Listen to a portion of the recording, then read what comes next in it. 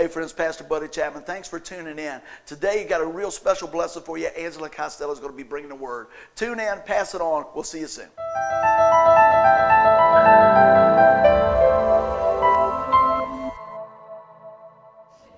I love being able to do this. It's one of the greatest pleasures that I have in life is to share how much I love Jesus, how much I realize He loves me, and how much when those get together, I can't help but tell somebody else about it, because it isn't something you want to be selfish with. There's enough for everybody.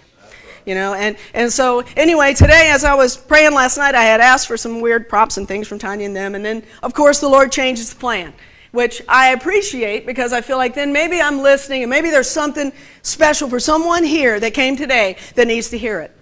And so I'm excited to see what God has to share today. But the message I felt like the Lord wanted me to focus on today was, what do you seek? What is it that you're seeking? You know, when you think about seek, when you look it up in the old Webster, it's going to tell you you actively pursue it. What are you actively pursuing? When you just take a minute to do your own personal inventory, you take a minute to just think about the desires of your heart. What are the things you actively pursue?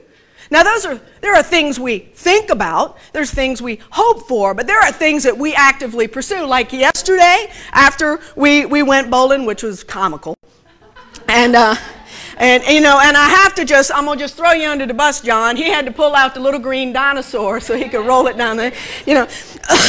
But we've decided maybe next time we'll pay a little extra for the bumpers. Amen. All right, so we'll play the angles a little better. Less gutter, more angle. All right, but anyway, after we were done, Nicholas is always, my son is always he's a Hot Wheel collector, right? And I'm talking serious Hot Wheel collector. He knows all the ins and outs, the red line, the this or that, things that, I'm a girl, okay? I have no clue, and I hate to tell you, honey, and he knows, I don't have any interest, but I will endure, because I do not understand truck talk, diesel talk, filter talk, car talk. But I do appreciate, he said, what do girls look for in cars? And I always tell him, you know, we're looking for clean and paid for, right? And then when you get a little older, it increases a little bit. You go from clean, paid for, big enough for a child. And then something happens, clean, paid for, speedy. I don't know, that's where I'm at right now. Anyway, as he's seeking certain models or certain ones, he can go through those packs. No. He knows what he's seeking. He knows what he's focused on. He's passionate about it. It's not like homework where I have to tell him, hey, could you get that done? No, he's into it, right? There is a desire in his heart that he is seeking after. So it's a pleasure to watch him look, because he knows.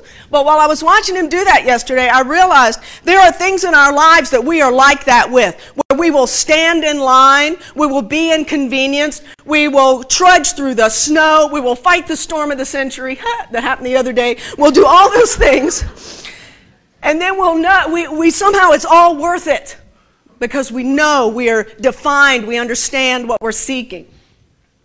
What do you seek? You know, I began to realize as I talked to more and more people, that's not a word we use very often anymore. I mean, that's, you know, if you were writing the Cecil B. DeMille, you know, they'd say, what are you seeking, right?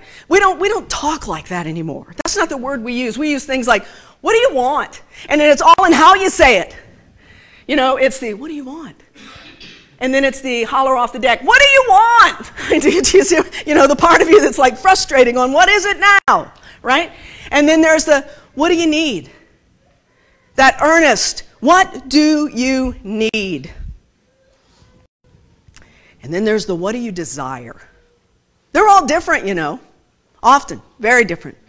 What do you desire? And then, what do you value? That changes. All of those, you can have different answers to every one of those questions. But have you found what you are looking for? Do you find that maybe you feel like you're frustrated or disappointed in your search? As you're searching for what you need, what you desire, what you value, for someone to value you. As you're searching for those things, are you frustrated or disappointed in your search? There are millions of websites offering the key to finding whatever you're seeking. Yesterday I typed in key to happiness. 19,473 websites dedicated to telling you how to find happiness.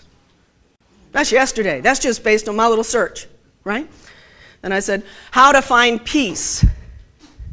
29,372,000. I'm going to tell you how to find peace.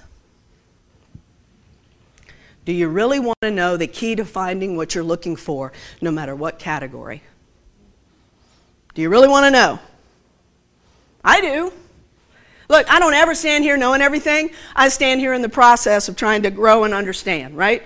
Because as life changes, as you get a little older, things change. It was funny, you know, when we went bowling yesterday, we were all laughing. We should have a bucket that we put our Blue Cross card in on the way in so that we just save some time on the way out, right? Put some Advil, something. But what you're longing for, there's a way to get there. There's an answer. What you are seeking, longing for, needing, trying to find, it's there. But it's 3 simple words are the answer to that question. Not 19 million websites in one direction and 28 million in another. There are 3 simple words. Anybody curious? You're like, Anybody want to render a guess? No. First things first. That's not evangelism. That's Jesus. First things first. Matthew 6:33. But seek first the kingdom of God, and all of these things will be added unto you. Jesus. The scripture is part of what's known as the Sermon on the Mount. I know you've probably heard of that. That was Jesus directing us to put our priorities in order by putting God first in our lives. This is what that area where the Sermon on the Mount moment happened with Jesus. This is what it looks like today. So, in doing that, can you imagine, we have an area down here that's similar as I began to look at it. When you go down to Messick's Point and you get on what we call the hill, it reminds me a little bit of this, minus the trees, right? But it's that ability to see over to Fox Hill, see the water, see the surrounding communities, right? But in that moment, Jesus, as he was traveling, I want to give you a little bit of background. I don't normally put this much on a slide, but I just want to give you a little background because I don't want to take for granted that you know what was going on the Sermon on the Mount, though we've heard of it so many times. You see, Jesus was beginning his ministry after being baptized by John. This was in the start of things. He was traveling through Galilee on a mountainside not far from Capernaum. Jesus stopped. And by the way, back there is the Sea of Galilee. Jesus stopped to give his longest and most popular sermon, giving this event the name Sermon on the Mount. Jesus' teachings in this message include what's known as the Lord's Prayer and the Beatitudes. The focus of the Sermon on the Mount was how to live a life pleasing to God and the characteristics of Christian discipleship.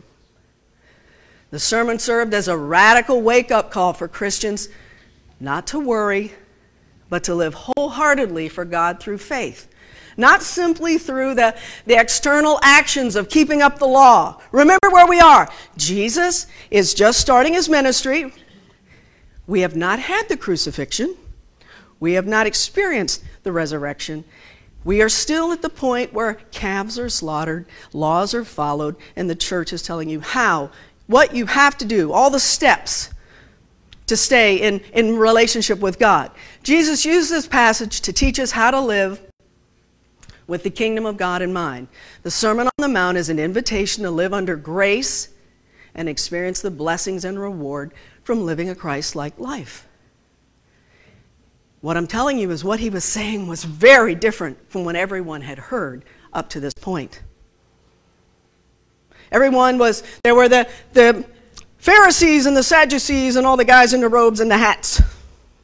And they had their hand on the pulse of what was necessary in the temple and what wasn't, and who could go and who couldn't, and how far you could go in and where you had to come out. And who could pray and how you pray, and when you pray, and what you eat and what you don't eat. There was a very controlling mechanism. It wasn't all about hope and grace and peace and love. It was about God will punish you. Because if you do not do what we're telling you, there were frogs and stuff in the water, and do you remember all that Old Testament stuff? You know, that's where they were coming from. So now here's this guy who's on a hill and he's preaching. Now as Jesus saw the crowds, he went up to the mountainside and he sat down. And his disciples came to him and he began to teach. Now before I get into this, what I'm going to read you is the Beatitudes. I want you to go to sleep. I'm going to wake you up in a minute. I want you to close your eyes for a second. All right, you're sitting someplace, you're near the water. In this instance, you're on that hill and there's Galilee in the distance. There's a very gentle breeze. It is a peaceful place to sit and rest. Now, in the middle of that, you've heard that there is this man. There is something different. Signs and wonders and miracles are following. There's something different. And he begins to speak. And what you hear him say is something more different than you've ever heard before. Blessed are the poor in spirit, for theirs is the kingdom of heaven. Blessed are those who mourn, for they will be comforted. Blessed are the meek, for they will inherit the earth. Blessed are those who hunger and thirst for righteousness, for they will be filled. Blessed are the merciful, for they will be shown mercy. Blessed are the pure in heart, for they will see God. Blessed are the peacemakers, for they will be called the children of God. Blessed are those who are persecuted because of righteousness, for theirs is the kingdom of heaven. Blessed are you when people insult you and persecute you and falsely say all kinds of evil against you. Rejoice and be glad, because great is your reward in heaven. For in the same way the prophets were persecuted before you. All right, now don't go to sleep. Wake up. Can you imagine? What's happening here is as Jesus is looking out over the crowd, this is not a text moment. This is not a scripted moment. This is not a moment where he's had a bunch of notes written down somewhere. He's not reading off a sheet. He hasn't pre-planned this. He sat down to rest with a beautiful view and a gentle breeze and crowds growing around him. And just as he looked out over the crowd, he could see poverty. Blessed are the poor. He knew exactly who he was speaking to. As he looked out in his heart, he felt it. Blessed are those who mourn. He could see it. He could see those who were mourning. He could see the meek. He could see the hungry and thirsty. He could see it. He knew that there were people who were merciful. Have you ever looked at somebody and could tell they were a kind soul? He could see it. Blessed are the pure at heart. I believe he was looking at the children. He knew what was coming because he knew they will see God. They will live long enough to know what's coming. He knew it. Blessed are the peacemakers. He could see as he looked out over this crowd who was there. And he wanted to encourage each and every one of them. In the middle of this, do you hear him condemning anyone? His heart was for salvation. His heart was for pointing people to God. His heart was for helping prepare a way to love God personally because God cared very much about where you are. See, the church is made up of individuals. Each and every one of us have our own story, our own cross to bear, so to speak. We've all got our own issues. But he wanted to say, I see you. Each and every one of you. I see you. I care for you. Something good is coming. Something good is coming. Amen. First things first. This was a part of that moment, a Sermon on the Mount, when he was trying to say, how is all this going to be possible? It's going to be in that first things first. But seek first that kingdom of God. And all these other things are coming. Seek first what God can provide. And all these things are coming. If you're sick, seek first. If you're tired, seek first. If you're sad, seek first. There is a comfort that God will provide that you don't know about. And I want you to know. In seeking first, there's a Hebrew word for that, and there it is. All right? I don't want to offend anybody, but there it is. All right. It means the scriptural version of seeking means to seek with pleasure or delight. In your seeking, you are excited in your seeking because you know what is the result. The result of your seeking is going to be peace, love, patience, kindness. You're beginning to realize the result of my seeking is the fulfillment of what I'm seeking, whatever that is. Seeking first is not pointless, frantic activity. It is not busyness. It is not. Do you know that some of the most powerful seeking is sitting still? It is actively pursuing direction through prayer and relationship with God.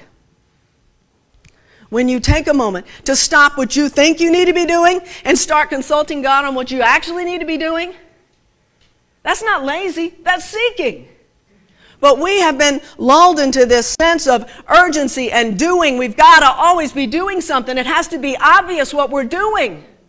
I had somebody tell me this morning, hey, I haven't been able to do all the things I normally do, but I've been praying for everyone. Hello, that is the most powerful thing you can do.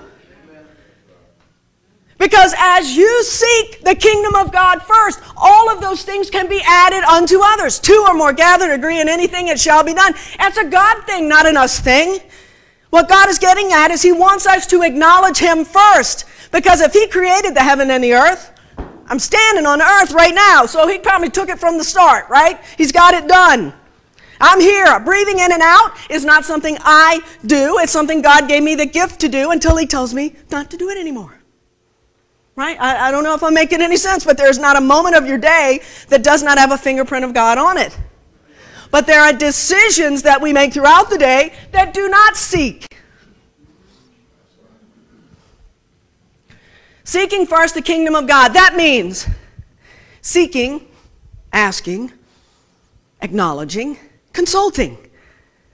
Before you do something, before you decide something, before you react. It's a whole lot harder after. Because then you seek, and then that's going to have to be followed by apology and undoing and extra fees. And do you see what I'm saying? It's like somebody said the other day, this is a very simple thing. Says she went to go pay her taxes. She knew she was going to have to make some copies or something. She said something. She prayed before she left. She said, okay, Lord, just help me to get this done. Very worried about that whole process. And the Lord told her, take $1. And she was like, I don't have any change. That's just me talking to myself. I don't need 7-Eleven. Well, when she got there, it was $1 for the copies, and she didn't have it. I mean, do you see what I'm saying? It is a very, sometimes, simple, hey, I'm trying to make your life a little easier. Thank you for talking to me today and for consulting with me. Take $1 with you. I know that sounds ridiculous, but it's in those little, still, small moments where you begin to realize God cares about the details. He cares about all of it. Listening, waiting, following, doing as directed. Now I'm going to really get on your nerves.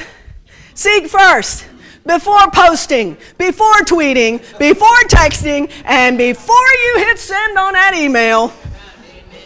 I'm going to take you one step further. Take the to out of your email, type what you're thinking, delete it, and then, all right, here's how God would have me respond. Because it never fails. You put that to in there and you accidentally hit send, and now you're going back to the beginning of, oh, Lord, help me fix it. Shouldn't have said that. I got one of those this week. An email came and it was somebody sent me something, oh, I want this, that, and the other thing, which was a major expense and a major change in schedule. And you know how you can feel it?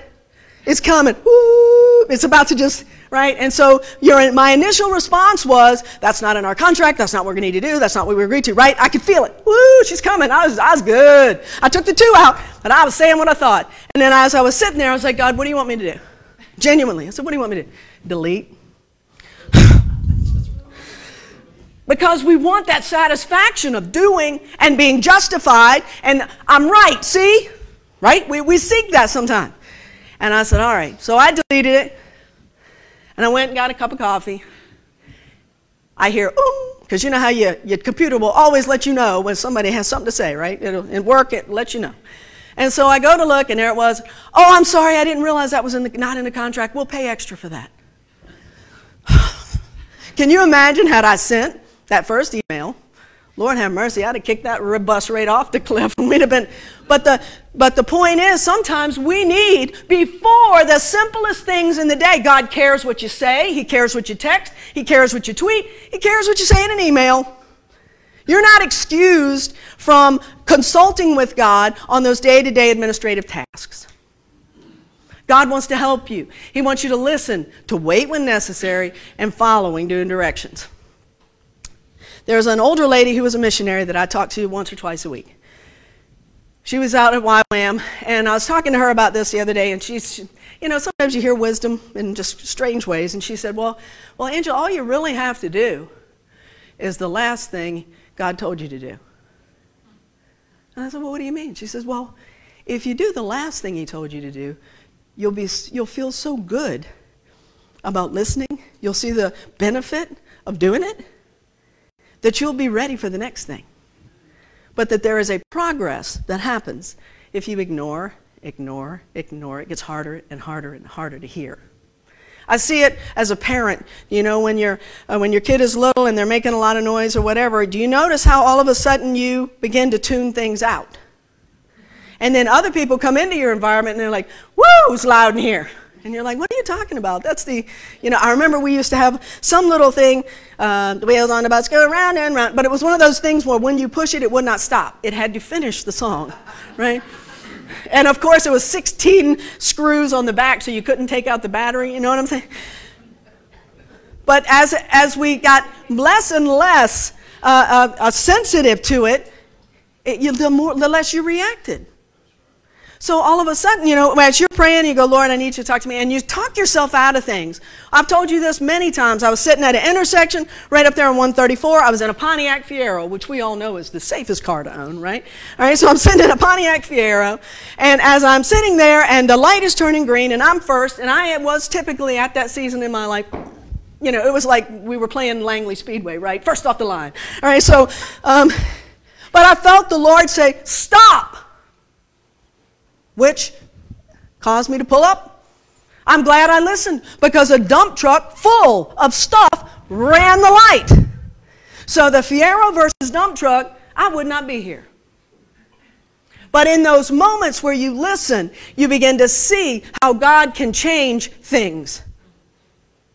But you've got to tune your ear to listen. You've got to be willing to listen. You've got to be willing to take the risk of reacting or not reacting based on what you're hearing. I'm not talking about this audible voice, Cecil B. DeMille moment on the top of the mountain. I am talking about right here, that still small voice. You knower is what I call it. That little part of you that's, I better not do that. Because you know her. The word seek is found in 219 verses, in 57 chapters and 42 books. Why do I point that stuff out? Because when you know how important it is in the language used at that time, you begin to understand seeking wasn't a one-time thing. It was a constant. No matter what the situation, no matter what the chaos, no matter what the tragedy or triumph, there was always a call to seek. And it never changed where you were supposed to seek. Every instance, it's a redirection to seek ye first the kingdom of God. And it didn't matter if you were getting chased out of Israel. It didn't matter if you were coming off the mountain. It didn't matter if you were crossing through the sea. It was a constant seek. And then Jesus in the Sermon on the Mount redirected you once again. Seek. Seek what? First, the kingdom of God. There's a reestablishing of the control and over all the resources, the control over the opportunities that you could have in your life, that if you could relinquish some of what you think you got under control to God, you will see things happen you never dreamed of. Seek God and you will find Him. If you seek the Lord your God, you will find Him. It's a guarantee. It's not a if, it's not a maybe, it's not if you're good enough, it's not if you stop everything, get it all right today. No, right this moment. If you seek God, you'll find Him. If you seek Him with all your heart and with all your soul. Wow, that's deep. All your heart and soul. They're trying to say, look, all those emotional burdens you carry, got it. All that heart, guilt, all that fret, got it. All that worry, got you covered. You don't have to question whether I will find you. You seek me, I'm there. Seek God with all your being. You, God, are my God. Earnestly I seek you. I thirst for you. My whole being longs for you in a dry and parched land where there is no water. There is a comparison there to that physical need. Things are hard. The drought has happened. The food's dried up. I don't know where the milk's coming. The baby's crying. They're saying, hey, I'm in a deep point of need. But you, God, are my God, so I'm seeking you because you said if I seek you, I will find. Amen. So I'm seeking. Did you know it's okay when you pray and you get with God to get passionate with Him? He loves to know you know His Word. He loves to know you care enough to understand His promises. And He always keeps His promises. So when you pray, you say, God, look, this is rough, but I'm seeking you. I'm not going to tell you how to fix it. I'm not going to give you the solution I want. I'm seeking you because you want better for me than I do. So I'm seeking. That's hard to do, folks. Because when we get on our knees to pray, often many of the people that I speak to weekly, they don't hit the knees until it gets awful. They don't talk to God until they're in a terrible situation. They don't call you until they're in the emergency room. There are certain numbers that come up on my phone. There are people that I haven't heard from in years, but the minute it shows up, I know that's a Jesus call coming now. Because they're not calling to see how I'm doing if we're going to cook tater tots. They're not quite, no. It's, hey, we're in the emergency room. Hey, there was a bad accident. Hey, this last week, hey, my son's in jail. And you go, okay, all right, here we go. Now, I can have an Angela moment and go, well, I haven't heard from you in 10 years. Thanks for asking. Yeah, I'm doing good. Oh, yeah. I said, well, let me check with Nicholas. Who's Nicholas? Oh, that's my son. You have a son? See what I'm saying? So it's less about you worrying about, well, hey, is this an even exchange here? No, they're seeking. But what's interesting is if you know Jesus as Lord and personal Savior, and people begin to seek who do not know Him, they will go to the closest representation and phone number they have because they don't know this. Are you prepared for that? Because your selfishness needs to go out the door. I need to not be offended that they didn't know I had a son. I need to not be offended they haven't ever been to my house. I need to not be offended that they have never called me once. I need to not be offended. I need to be willing when they call and I hear that, oh boy, I'm a part of the process. Here we go. I am part of that direction-seeking moment where I can go, hey, love to help you, but let's pray. Because, you know, I can pick up a cheeseburger. I won't cook you one because I don't want to kill you. But I'll pick up a cheeseburger. I can bring you a snack. But boy, you want peace that surpasses understanding? I know somebody you need to know. You do too. You have direct access. If you seek wisdom and ask God, who gives generously to all, without reproach, without judging, without criticizing, condemning, or complaining, it will be given to you. Do you seek wisdom in any area of your life? That's one of my favorite scriptures because it says, hey, if you seek it, I'll give it to you. And you know what wisdom is? Wisdom is that piece of information that defies your logic, gets out of your emotional, what you want mechanism, and gets into the best decision possible. Amen. So a lot of people say, oh, I seek wisdom. Wisdom often comes with the price of a pinch point because it may not be what you want to do, but it is the best thing you could do. Have you ever known anybody that did what they wanted to do, and then they come back later and say, shouldn't have done that, right? I had a friend once, he was changing a tire on a car. Wanted to make sure everything was all right, make sure it's all right. So he put on like 3 lug nuts instead of 8. I think it had some massive amount of lug nuts on it. Anyway, he goes to drive off. I get a call a little while later. Can you call a tow truck? What's the matter? Tire fell off. Well, duh, is my immediate response. And there was a reason. They needed 8. But you see what I mean? We make our own decision. It was not a wise moment. It wasn't the best decision possible. But sometimes we make those decisions because we're in a hurry. We got to get it done. We got to make sure it's all right. Okay, we're good. Don't need to do it right. Just need to get it over with. Ever felt that? We were laughing this morning about, yay, my mailbox needed one. Somebody said, my mailbox needs 1 screw. It's leaning. And one of the guys in the back said, duct tape. You know, it's the get her done. The get her done. First things first, but seek first the kingdom of God. We get hung up sometimes on that, the kingdom of God. You are safe in his kingdom. You know Jesus is Lord and personal Savior, you are safe in the kingdom. If you don't, you have the option to be safe in the kingdom. The lions will grow weak and hungry. Okay? Lions always represent that menacing, fierce, sneak up on you, eat you component. But those who seek the Lord lack no good thing. Meaning the mighty, the one that appears to be all large and in charge and in control. Without God, they will fall short, but with him you won't. Amen. First things first, all of these things. Ask, and it will be given to you. We're talking about all, right? Now, in the ask, and it will be given to you, does it put something there that narrows what you ask for? No. It's powerful. Ask, and it will be given to you. Seek, and you'll find. Knock, and the door will be open to you. For everyone who asks receives. The one who seeks finds, and the one who knocks, the door is open. Why? Because you sought the kingdom of God first. You're asking him, Lord, is this where I need to go? God, I really need some help here. God, I'm sick. Help me feel better. God, hello? Finances are tight. Can I have some help? Knocking. You're knocking with your prayers. You are knocking with your seeking. You are knocking. And what does it say? They will be open to you. He's not going to ignore your knocking. Good things are coming. I hear people all the time say, wow, all these preachers preaching this prosperity stuff and all that stuff. Look, the Sermon on the Mount said, good things are coming. That came out of Jesus. So I'm going with that. So it says here, the Lord is good to those whose hope is in him, to the one who seeks him.